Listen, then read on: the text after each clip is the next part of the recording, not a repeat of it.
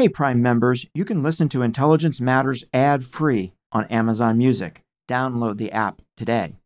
This spring, if you'd rather spend time enjoying your lawn instead of trying to keep it alive, there's good news. TruGreen is the easiest and most affordable way to get a beautiful lawn. All you have to do is water and mow, and they'll do the rest. Weed control, fertilization, aeration, and even some things you might not even think of. They'll do all of it, while you can do literally anything else. With TruGreen, you can have your lawn looking as good as a putting green. That's not hyperbole. TruGreen is the official lawn care treatment provider of the PGA Tour. TruGreen offers a satisfaction guarantee, and they have a verified best price promise, which guarantees you the lowest price with no compromise on quality. You do you. Let TruGreen do your lawn care. Visit TruGreen.com to get the best lawn at the best price with the best people guaranteed. Looking to instantly upgrade your Mother's Day gift from typical to meaningful? Shop Etsy. Get up to 30% off well-crafted and personalized gifts from participating shops until May 12th. This year, embrace your creative side. You know, the side your mom gave you. And shop Etsy for custom jewelry, style pieces, home decor, and extra special items she'll adore.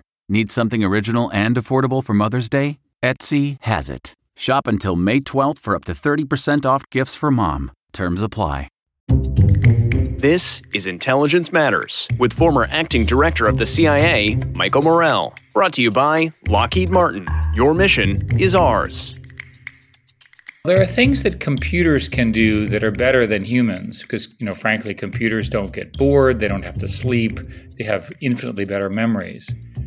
And the initial use of artificial intelligence in national security is probably in vision systems. If you think about national security in your previous roles, you spend an awful lot of time just sort of watching things.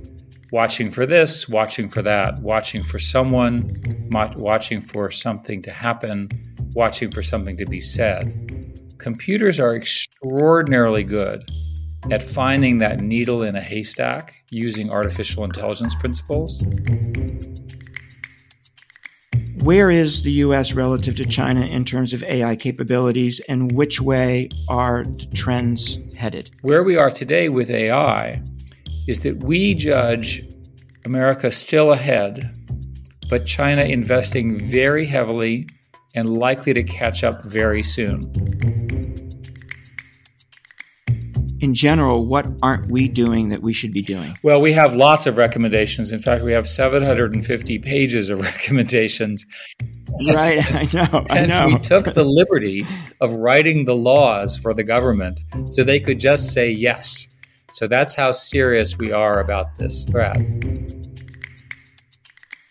I want to win for America, and I want America to do whatever it takes to build the next generation of platforms in technology that cause trillions of dollars of new companies to get created. There are going to be an awful lot of great business opportunities for businesses to work with the U.S. government as this AI revolution unfolds.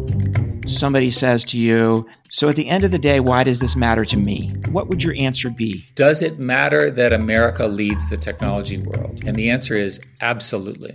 Stock market wealth is directly tied to the innovation that we do. Eric Schmidt is a giant in understanding technology and how will it impact our lives and our security. He was the CEO of Google from 2001 to 2010, and he served as the company's executive chairman for another 7 years. He is the founder of Schmidt Futures, and he was the chairman of the recently concluded National Security Commission on Artificial Intelligence. I just sat down with Eric to talk about the commission, its report, and what it means for national security. We'll be right back with that discussion after a word from our exclusive sponsor. I'm Michael Morell, and this is Intelligence Matters. Okay, it's time to commit. 2024 is the year for prioritizing yourself. Begin your new smile journey with Byte, and you could start seeing results in just 2 to 3 weeks. Just order your at-home impression kit today for only $14.95 at Byte.com.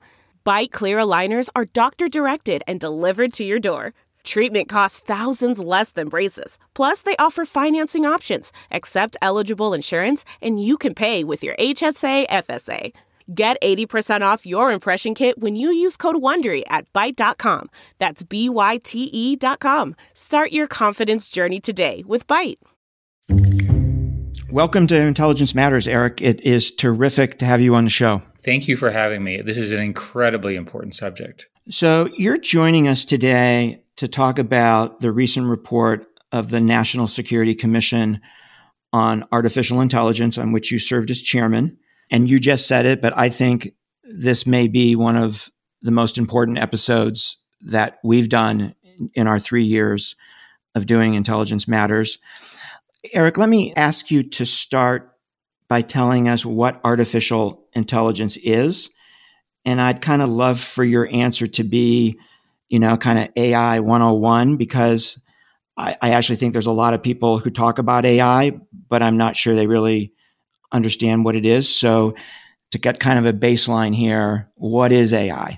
So the term was invented in the 1950s, and it took more than 50 years to develop something that was akin to the original idea, which was human-level artificial intelligence, or what seems to be human-level ability in computers.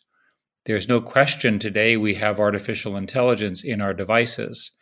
Every time you use something that translates from one language to another, that's a good example of AI today. Eric, can you explain how AI relates to, or perhaps not, all the other key technologies that we hear about, from semiconductors to 5G to advanced manufacturing to quantum to bio and on and on? How does AI relate to those? Each of the ones that you named are the basis of what we believe are multi-trillion-dollar industries of the future.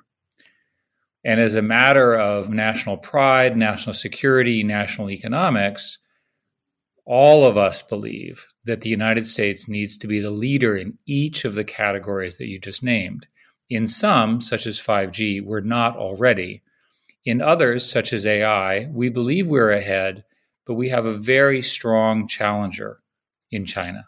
Why is AI so important? I understand what you just said in terms of it's important to the economy, but why so important to national security? Why so important to national security that we created a national commission to look at it? Well, there are things that computers can do that are better than humans because, frankly, computers don't get bored. They don't have to sleep. They have infinitely better memories. And the initial use of artificial intelligence in national security is probably in vision systems. If you think about national security in your previous roles, you spend an awful lot of time just sort of watching things. Watching for this, watching for that, watching for someone, watching for something to happen, watching for something to be said. Computers are extraordinarily good at finding that needle in a haystack using artificial intelligence principles. And I cannot imagine the CIA or the National Security Agency or any of the DNI functions not having very powerful AI systems to assist our human intelligence officers from watching things. That's a first use. The next use is probably autonomy. The future of our national defense is not more aircraft carriers and more tanks. It's more autonomous ships and more autonomous tank equivalents, which we can send into battle to defend ourselves without loss of human life on our side. And how do you think about the ethics involved here? I mean, you hear an awful lot about, particularly in a military context, right, the ethics. How did you think about that as a commission? Well, we spent a lot of time talking about where the boundaries for AI ethics were. And it's useful to know that every major corporation in America now has an ethics panel, an ethics set of rules about how this stuff should be used. And one of the things that we concluded is that any use of AI should be done with American values. An obvious example is we don't believe in discrimination, and so systems that would automatically discriminate are not good. Things which have inherent biases that we dislike in our country are not okay with us. The military, the DoD in particular, has also adopted an AI ethics plan. So we say that all of these AI activities need to be done consistent with a set of ethics principles that are published and understood. The law of war is published, and one of the goals in the United States is for us to maintain adherence to that. We're required to do so, and the military is very committed to doing that. So, Eric, you talked a little bit about where we are relative to China. I'm hoping you can talk a little bit more. Where is the U.S. relative to China in terms of AI capabilities, and which way are the trends headed? So a couple of years ago, the Chinese government announced a set of initiatives, which are generally known as Made in China 2025 and the AI strategy for 2030. And those agreements or announcements that they made said that it is their objective to be the world's leaders and indeed dominate, in some translations, the following fields: AI, semiconductor, high energy, quantum, synthetic biology, and a few others. All of those technologies are the basis of American exceptionalism globally. The development of the platforms that those imply will drive an enormous amount of jobs, wealth, huge new, very large companies in the United States, et cetera. Where we are today with AI is that we judge America still ahead, but China investing very heavily and likely to catch up very soon. We don't say what soon is, but my personal opinion is a few years, not 5 years. And in my industry, a few years is nothing. And our report specifically says that we must be ready as a nation by 2025 in all of the implications of AI: training, systems, protection, weapons, everything that you care about, in order to meet this challenge. Do we know enough about where the Chinese are, or is there some level of estimation here in terms of where they are? What's our degree of visibility into what they're up to? Because we were a government commission, we had access to the classified data that the intelligence community uses in this area. And so without going into the details, I can tell you that the claims we make are supported by a great deal of evidence that is coming out of the secret world, as well as open source analysis that we did. Plus, frankly, we talked to the Chinese, the people that we know, and asked them what's going on, and they told us. And Eric, what's behind the trend of them catching up and potentially passing us if we don't do the right things? Why is this happening? Well, the Chinese are a top-down autocracy, best way to describe them, and they have these multi-year quests, and they put millions of people behind them. China has many more engineers than the United States does. They have invested heavily in basic research, the so-called STEM fields. And in that sense, they've decided to become real competitors to the United States. Many countries have made these claims, and we've been able to stay ahead of them because of the wonderfulness of America's governance, the way our universities work, the intelligence of our people, the fact that we allow high-skills immigration into our country. But China is a different kind of competitor, and we collectively believe that China will be at parity quite soon unless we act fairly quickly. I'll also notice that in the last few days, President Xi announced that they were an equal to the United States. He didn't mince words. He said, you have to deal with us now as an equal. So it's clearly coming from the very, very top of the country. Right. So it's what they're doing, but it must also be what we're not doing, right? Given all the recommendations that I want to get to, but it must be a combination of the two, right? So what aren't we doing? And I don't want to, get too far ahead here into the recommendations, but in general, what aren't we doing that we should be doing? Well, we have lots of recommendations. In fact, we have 750 pages of recommendations. Right, I know. We took the liberty of writing the laws for the government so they could just say yes. So that's how serious we are about this threat. There's a set of very important ones. One is to increase the funding in research and development in the United States, roughly doubling it every year or so for the next 3 or 4 or 5 years. We need to get our funding up so that it's competitive with the money that China is putting in.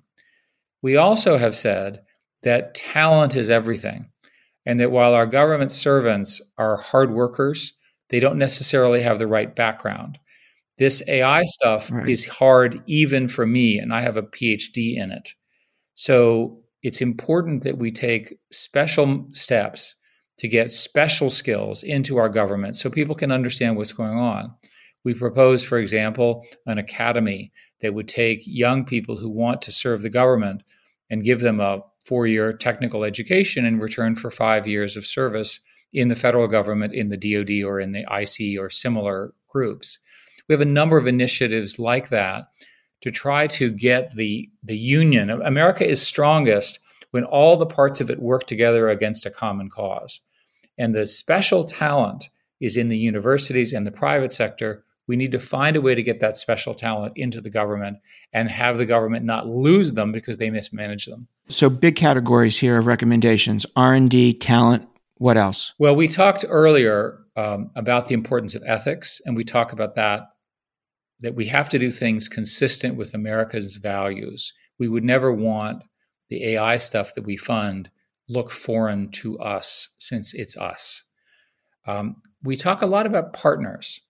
It's traditional in the United States to think we're everything because, of course, after World War II, we really were everything. But today, the best safety and the best security is to work with our democratic partners. And there's a fairly well understood list of countries, which, by the way, include India, Japan, South Korea, Britain, Germany, France, a few others, Israel, who have the technical capability to partner with us to really move this technology forward. That's another one. We talk about the need for building a research network for universities. One of the problems with this technology is it tends to be controlled by a small number of very large firms, including Google, which I used to be part of. And we think it's important that we create a large number of new research efforts and new startups to compete with them, but also to explore the many, many things that AI can offer. And I haven't even talked about the benefits of AI. There are many, starting with medical devices, medical discovery, that sort of thing. So you hear a lot of discussion, including from President Biden, about a new relationship between the government and the private sector in a whole host of areas. How do you think about that broadly as it relates to AI? How do you see it? How do you see that relationship? What do you think it should look like? And how do you respond to those people that say, right, that's just not who we are. It's not consistent with, a free market. We shouldn't be picking winners and losers. How do you think about all that? Well, I start from the premise that I want to win for America, and I want America to do whatever it takes to build the next generation of platforms in technology that cause trillions of dollars of new companies to get created. The American system is not just companies, it's also the government and the universities. When I was a graduate student, I was funded by the US government to get my degree. I wouldn't be here if I had not received that funding. That's how important the synergy between these are. Corporations have both a moral responsibility to help the United States, but also business imperatives to do so. There are going to be an awful lot of great business opportunities for businesses to work with the U.S. government as this AI revolution unfolds. For people who criticize that, one of the benefits of a free country is that you can choose not to do it, right? No one's forcing you to work on it. But I can report to you that there are thousands and thousands of patriotic scientists, patriotic people who want to help our government, and they want to do so in a way that advances their career and their technology as well. We're going to take a quick break to hear from our sponsor. Then we'll be right back with more of a discussion with Eric Schmidt.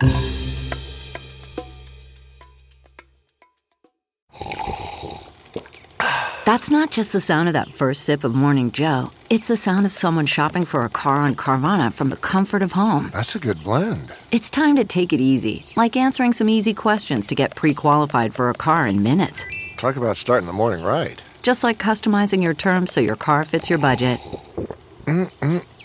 Visit Carvana.com or download the app to experience car shopping the way it should be. Convenient, comfortable.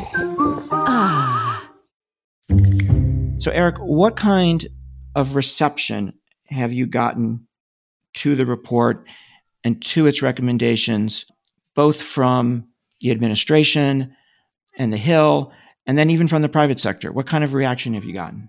We've had a lot of support from, and that's bipartisan support. I should add. Oh, sorry, let me say it again. I'll restart. We've had a lot of bipartisan support from Congress and also support from the White House and the Defense Department in our meetings so far after releasing the report. After all, we were commissioned by the Congress, so they asked us to do this. One of the questions for me is, what is the mechanism by which these things happen? And normally there is a process which is called the NDAA, which you're well familiar with, which is a roughly yearly process of legislative changes around national security. And we have proposed changes to the NDAA, which we think have a high likelihood of going through. There's also a large proposal around infrastructure spending, including a large proposal around semiconductors, something we highlight in the report as well. Right. And so we hope that those two initiatives will make a material difference in the reception of this. Put another way, and I say this to you as a government veteran, if there's no money supporting these proposals, they're unlikely to have the kind of impact. But with material new money, we think the government can get its act together and do this on the timeline that we propose. It's going to take multi-billion-dollar funding, which we think is possible in the current climate. So the authorization to do the kind of things that need to be done would be through the National Defense Authorization Act, the NDAA. And do you hope to get some of the funding you need in the infrastructure bill? We do. And the infrastructure bill, as you know, is not fully baked yet. So we're working hard to find the places to hook the necessary language to get the money. I think we'll see a good chunk of what we've asked, not because our arguments are so good, but because in the political structure, everyone agrees on one thing, which is Americans' leadership in these technologies must be maintained. And, you know, it's interesting to me that that wasn't the view 5 years ago, right? We weren't even talking about this. People weren't focused on it in government. People weren't focused on it on the Hill. It's really changed dramatically in the last few years. What's driven that? Has it been China's gains? Or what's driven our awareness here that we have a problem? And, you know, so much awareness, right, that it's bipartisan. If you go back to 10 years ago, there was a discussion about the pivot to Asia. So the people who've paid attention to this have known this was coming. In the last 5 years, the biggest change has been a much more aggressive posture from China on important things that we care about, the most obvious one being Taiwan. And I think that plus the various trade deals, trade negotiations, and so forth, which were somewhat inconclusive, I think have highlighted the general understanding of the Chinese problem. I think for the technical community, one of the things that happened was that a group at Google called DeepMind went to China and won using AI a game called Go. It's not played in the United States, but it's the central game of China. It's about 2,500 years old. And many of us believe that win, where the computer beat the smartest, literally Go player in the world, was for them a Sputnik moment in understanding the power that AI could provide. With that, it's very clear that right after that, they organized these responses, the funding, and so forth in AI. There's another interesting thing that has happened, which we don't talk that much about, which is the rise of Huawei and the concern, the rise of TikTok, the concern over chips, which a lot of people have begun to worry about. So when I would go talk to a senator or a congressman or woman, they would ostensibly be there to talk about AI, but then they would start asking me about 5G and TikTok and so forth. And 5G is a good example where China, using a set of techniques, ended up with a company which had a stronger product offering that America did not have a good answer to where America cared about its national security involving telecommunications. And that created a conundrum for the government because they didn't want the Western allies to use Huawei, but they didn't have a constructive alternative. And I think that the sum of all of those caused everyone to understand that we have to change our game. There are categories of technology, of which semiconductors, AI, synthetic biology are examples, where we must win. We don't want to be in the position that we are now with Huawei and 5G, where we don't have a competitive offering. We're working on it, but they're maybe a factor of 10 ahead of us. That's not okay. My sense from the people that I talk to around the world is that if we have the capability here, they would want to do business with us. But if we don't have the capability here, they have no choice but to go to China. Does that resonate with you? That's true for the countries that are Western. It's not true for what are called the BRI countries. And the Belt and Road Initiative countries get financing and essentially just adopt whatever China tells them. So if you follow that line of reasoning, one future structure of the world will be China and her allies, and then the West and its allies together fighting over these technology platforms. Now you say, what's a technology platform? Why does it matter? Well, imagine if Google were Chinese, right? So the Chinese rules about information and censorship were applied in the US. Well, that wouldn't be acceptable. Imagine if Apple was a Chinese company and you were always wondering if the Chinese were listening to you on your phone. Well, that's a problem. I mean, you start going through this because of the nature of communications and semiconductors in our lives. It's important that the supply chain of software and hardware be consistent with the national security of the United States. Are semiconductors the most important parallel technology here to AI? We believe so. And in our report, we say that it's very important that the United States take a position and put money behind it, and it's lots of money, by the way, that the United States stay 2 semiconductor generations ahead of the Chinese.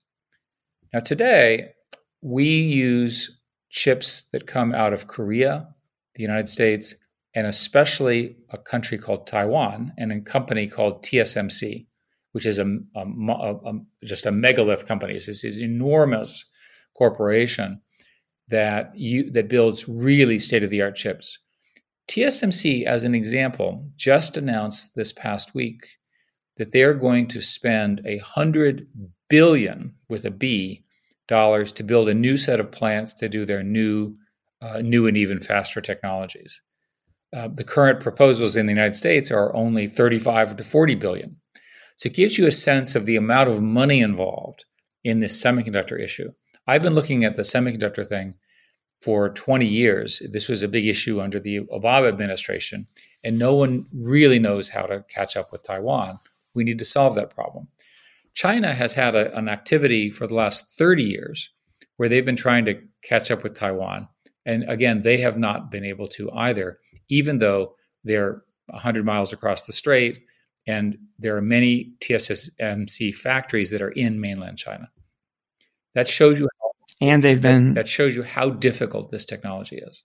And they've been poaching TSMC engineers and, of course, stealing intellectual property, and they're still struggling. So, Eric, I want to ask you one more time, but in a different way, why this matters. And what I'd like to do is kind of put you in talking in front of a civic group in, say, Kansas City or St. Louis, and somebody says to you, so at the end of the day, why does this matter to me, right? You've described this world where there are 2 poles. There's one around China and there's one around us. Why do I care about that? Why does that matter? What would your answer be? Speaking to an audience in the middle of the country, I would start by saying, does it matter that America leads the technology world?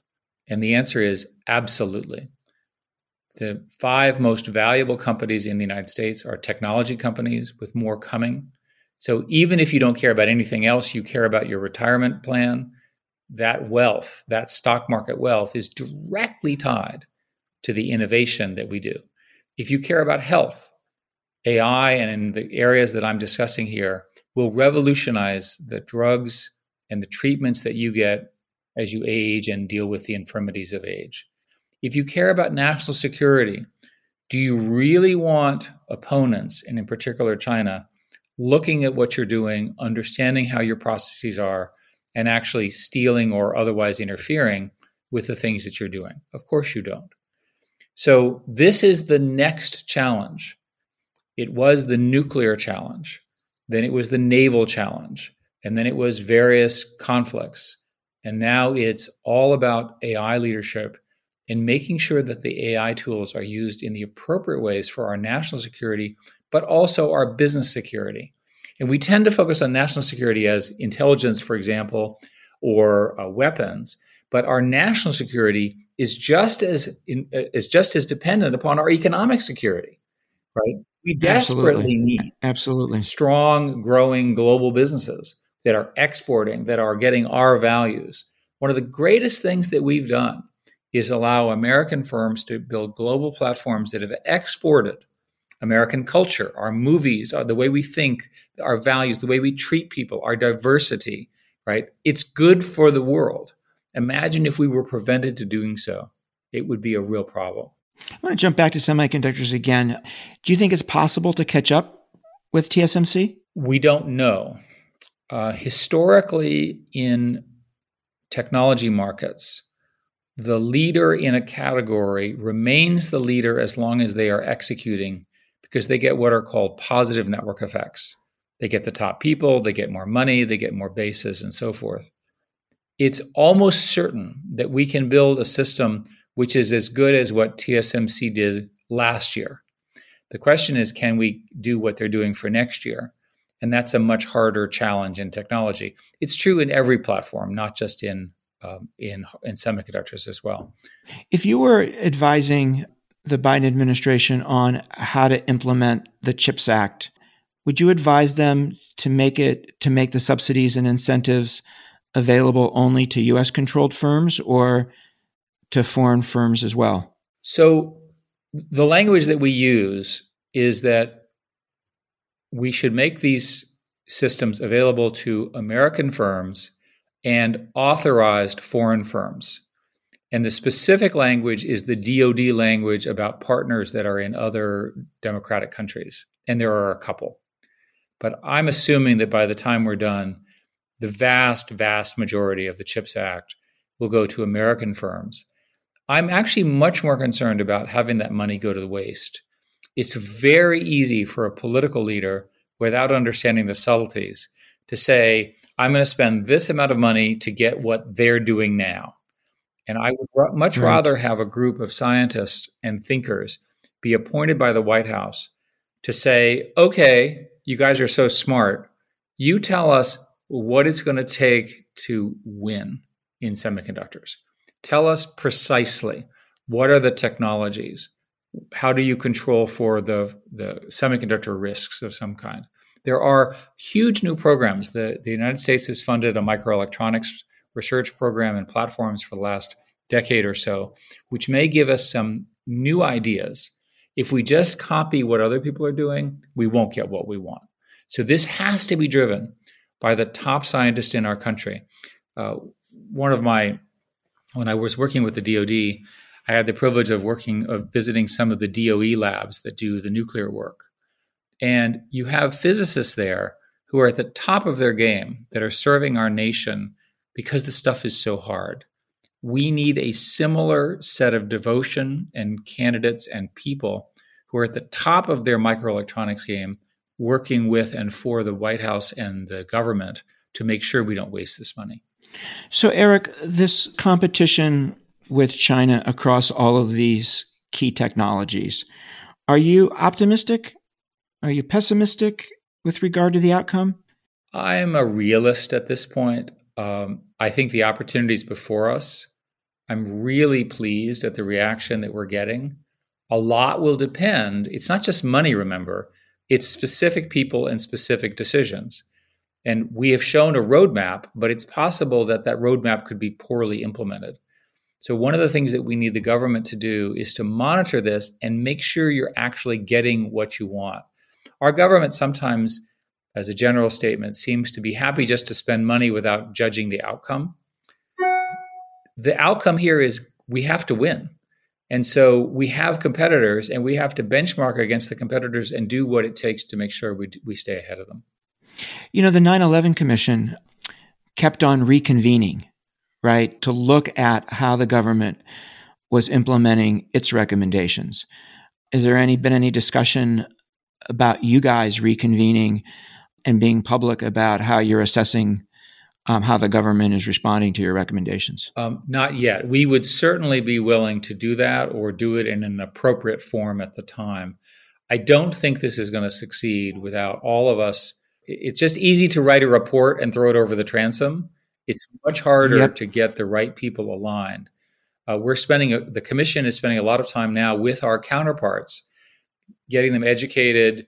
We're sending some of the staff that wrote the report into the government so they fully understand what the report is. So they're embedded literally inside of each of the secretaries' offices. So we're doing everything that we can think of. But I think at the end of the day, I would have some form of external review on AI. And I would do the same thing on semiconductors. I think it's too important not to do it. Is there a window in which we need to act, or it'll be too late? Or will it never be too late? We're in that window now. We have to act now. In our report, we say we have to be AI ready by 2025. We think that if we're not in that configuration, the leadership that China and other countries, and we haven't spoken much about Russia and her activities, but each of them is on a path in these areas. If they get well ahead of us, it will be very hard for us to catch up. So Russia is also threatening our leadership. It is. It's much smaller and much less broadly focused, but they have very significant cyber activities underway, which have been discussed in the media. And we spend a lot of time in our report talking about making sure that our cyber defenses are strong and that we understand what's going on in the networks around us. And that's the Russia connection. And how does AI, just for my listeners, how does AI apply to cyber? Well, one of the things AI is very good at is watching for unusual things. If you sit in your house, you notice a change in your house that you didn't see because you remember what it looks like. Well, AI can do that 1,000,000 times a millionth of a second. And so AI is going to be needed to watch the networks to see an unusual activity. And then typically what happens is the AI says, hey guys, there's an unusual activity. Why don't you take a look at it? There are more powerful AI systems which can also begin to diagnose what the problems are. And that's the state of the art right now. So Eric, we're running out of time here, and I have one more question for you. So a not insignificant share of my listeners are undergraduate and graduate students and young professionals. How should they think about their role here? Well, this is a great time to be entering these fields because all of that stuff that everyone learned about in national security and global geopolitics is about to get upended again by these technology dominance platforms. So who will be the leaders in the next 5 to 10 years? It'll be the countries and the partnerships, that is, the alliances, that can assemble their technical resources to fight this game, to fight for global leadership. And indeed, the primary competition with China in the next decade will be in this area. Now, we love to talk about steel and food and all of those things, but those are commodities. The ability to control a platform is the sexy thing in geopolitics. If you control a platform, you can control behavior, you can control economics, you can control thought in the most extreme examples in a nation state characteristic. So I feel very strongly that we need to sort of take our young people and get them excited about this. In my world, AI has taken over computer science, and computer science is now the number one major in all the leading universities in the United States. within computer science, every undergraduate does a machine learning AI course. So not only is this important, but our universities and our students have responded correctly with enormous supply of brilliant people to work on these problems. The issue here is not that we don't have the talent. We have the talent coming. The problem is we're not organized to win. So we say very, very clearly in our report that the government is not organized nor resourced to win the technology competition against a committed competitor that's focused on AI. We have, and if you're interested in geopolitics, which both of us are, we actually spend quite a bit of time suggesting that we build partnerships, such as an International Digital Democracy Initiative, to work precisely on these things across the democracies of the world. This is our future. Eric, thank you so much for joining us. This has been an incredibly important conversation. Thank you.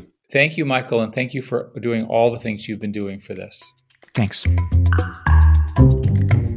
That was Eric Schmidt. I'm Michael Morell. Please join us next week for another episode of Intelligence Matters. Intelligence Matters is sponsored by Lockheed Martin. Your mission is ours. This show is produced by Olivia Gassis, Jamie Benson, Jake Rosen, Paulina Smolinski, and Ashley Armstrong. For more from this week's show, visit cbsnews.com. Intelligence Matters is a production of CBS Audio.